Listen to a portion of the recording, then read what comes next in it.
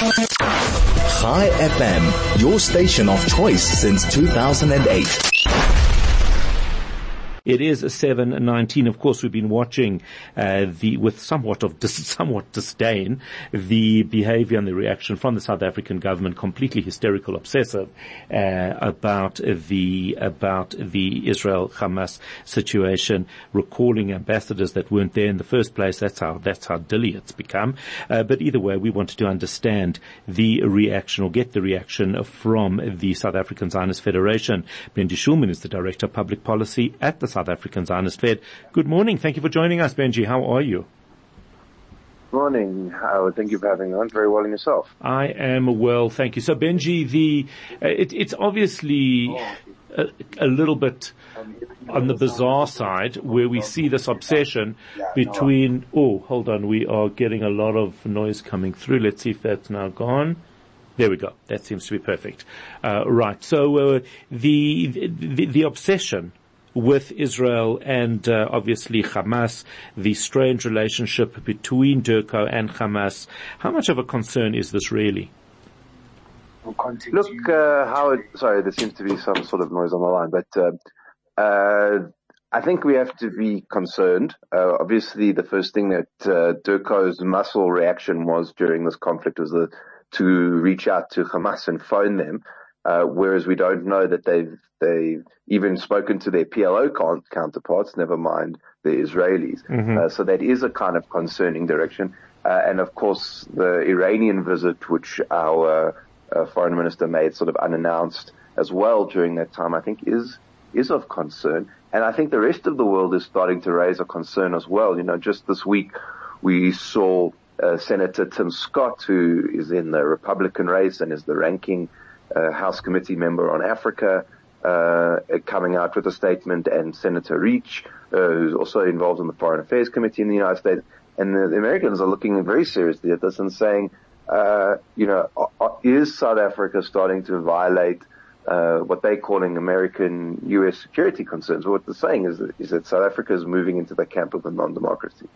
And I think that is concerning and something we should be worried about, and especially sort of the misinformation. Our government yesterday in Parliament, Foreign Minister Pandor spoke about the hospital bombing. They're still blaming Israel for it. It's almost like sometimes you think that the minister believes that she's the minister of Ramallah and not of Pretoria. Yeah, it's just a very, very, but it doesn't seem to slow her down. That's what I'm finding, and that's typical of almost a pathological obsession. And I hate pathologizing people, because I think we do that a lot. Everybody we don't like is a narcissist, but we do that a lot. But there is definitely, for me, this is coming across as an unhealthy obsession, and very, very much a total disregard for anything else other than her tunnel vision, if you'll excuse that expression, when it comes to Israel and Hamas. Yeah, there does seem to be this sort of obsession is quite a good word. I mean, I'm trying to think in the last week how many statements we've had out of DIRCO, the ANC, different parts of the alliance, the President's office, cabinet. I mean, you would think that nothing else was going on in South Africa for the number of things that they've put out. So that it definitely is a very tight focus of the government, and not always a very healthy way, I think. If you read some of the statements, the way that they're talking, it's just, it's not even that it's offensive. It doesn't always make much sense. And that's, and I think it is concerning, and I think very importantly, that's why we have to do the work that we're doing as a community, as our allies, to sort of raise our voices to the rest of the society and say, guys, this is an ANC position. It's not a South African position. And that we need to make sure that everybody knows that. So is it being taken seriously, though? I mean, are you getting any airtime with DIRCO? Because certainly we don't seem to get the impression that it's being taken seriously. The only time I think that we are taken seriously is when it's very public, for example, on social media, and they're defending it not for the benefit of the Jewish community, but for everybody else who happens to be on social media and watching it. That's my impression. Am I off base here? Well, I think that, taken seriously is a question. I think that they don't like the fact that we keep raising these things. This is why they keep having to defend themselves and say different things. I mean, it's interesting to see how often these statements are coming out that are referencing other discussions that are going on or community stuff. There's no communication, if that's what you're asking. It's not like, we've spoken to Durko, for example, about the issue of the South African hostages. We've had no response. So there's not a lot of interest. But it doesn't mean that they're not watching what's going on. South Africa is a democracy. And so when you criticize people in democracy, as much as you might not think that they're hearing you, they definitely are. And I think we saw that this week, right? Because we had this statement coming out about the Israeli ambassador and all of these kind of threats. Why? Because he went onto SABC, which is a government platform, and he spoke about what his position of his government was about the conduct of our government, and they watched that and they got annoyed. And we've got to keep doing that, because as long as there is a thought in the government that somehow they now have a monopoly on the truth and that everyone agrees with them, then they're going to start doing things that they think are the right thing to do. But as long as there's opposition, then they understand that there's a check and a balance in the society and that they're open to criticism. And we've seen it even from the opposition parties. If you look at the headlines in the last few days, it hasn't all just been about what the government is saying, but also what the opposition parties are saying in response. Yeah, it's really fascinating to see. How is we've had the EFF, of course, also trying to be more ANC than the ANC. They talking about arming Hamas, which is nice. It's the rest of the parties, the rest of Parliament. How is this whole thing being seen there? If you look at the statement, I haven't seen all the statements yet from Parliament. I haven't watched that discussion yet, but certainly at the start of the war, we've had virtually wall-to-wall support from the opposition parties. Action SA made a positive statement, the DA made a positive statement, the ACDP, the IFP, the FF Plus, parts of COPE. We're making statements, the Patriotic Alliance, and all of them have been enormously positive. So I think that this is the central message. I think that this is very much an ANC position. This is not a South African position. Right. And I think that, I understand that people in the community are feeling uncomfortable at the moment because it is hard and tough out there and we're seeing some crazy stuff.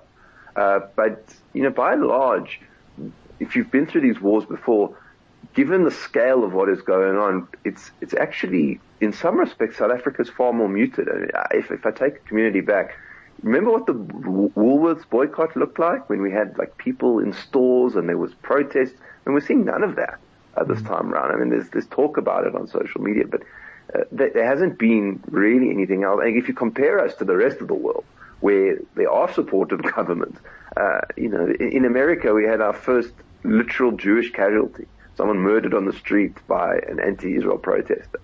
And I hope that we stay that way in South Africa, but really we haven't had that kind of response. And I think that's because the general South African public really just doesn't see this as a priority. And that is absolutely true. I had a discussion with News 24 with my editor there, and we were talking about the interest in columns, for example, around Israel and Hamas, and they had just dropped off dramatically. South Africans aren't even reading the columns on these things because we really do have bigger issues to worry about here in South Africa. And I do think that that's the frustration that many South Africans have, Jewish and non-Jewish, to say, well, why are you so obsessed with this? Yeah, you can't keep the lights on, but you're worrying about Gaza not keeping the lights on. I think that's correct. Unfortunately, I think that there's a sort of elite type of public opinion in South Africa, which is connected to the government and media and academia, for whom this is the most central, important issue in their lives. And for us as well, but we actually have a connection. So there's, that's why. But for those people, and those people are the kinds of people who sit in newsrooms and write columns or whatever, they are very, very focused on this issue. And so, I think it does take up an unhealthy amount of discourse for the amount of usefulness which South Africa can lend. If South Africa was being helpful, if we could actually do something or be helpful, because there would be an opportunity to be helpful. Well, that ship has sailed, unfortunately. Who's going to see South Africa as an independent, fair arbiter when the first call made is to Hamas to offer them support after they perpetrated a massacre like this? Ivy's asking, hi Howard, can't we arrange a screen in Parliament to show them the October 7th massacre? Perhaps they'll believe it then. So, Howard, the Zionist Federation organized with the embassy yesterday for the news media in Johannesburg to see this. We're all looking at one in Cape Town as well. And I actually watched that whole thing for the first time, which was really horrific. And look, there was, there were journalists. They didn't come in their droves, but they did come, and senior people from the newsroom. So the media is paying attention. I do think that the one person who should be in the room would be Naledi Pandor, because there definitely seems to be, in her statements yesterday, she was talking about, essentially a minimization of what happened on October 7th. Which is, I think that for me is the most disturbing. But so yes, it's something that we have done, something we're now looking at doing in Cape Town, and we'll continue to find people and organizations that we can talk to. And I don't know if I've said to you this before on the show.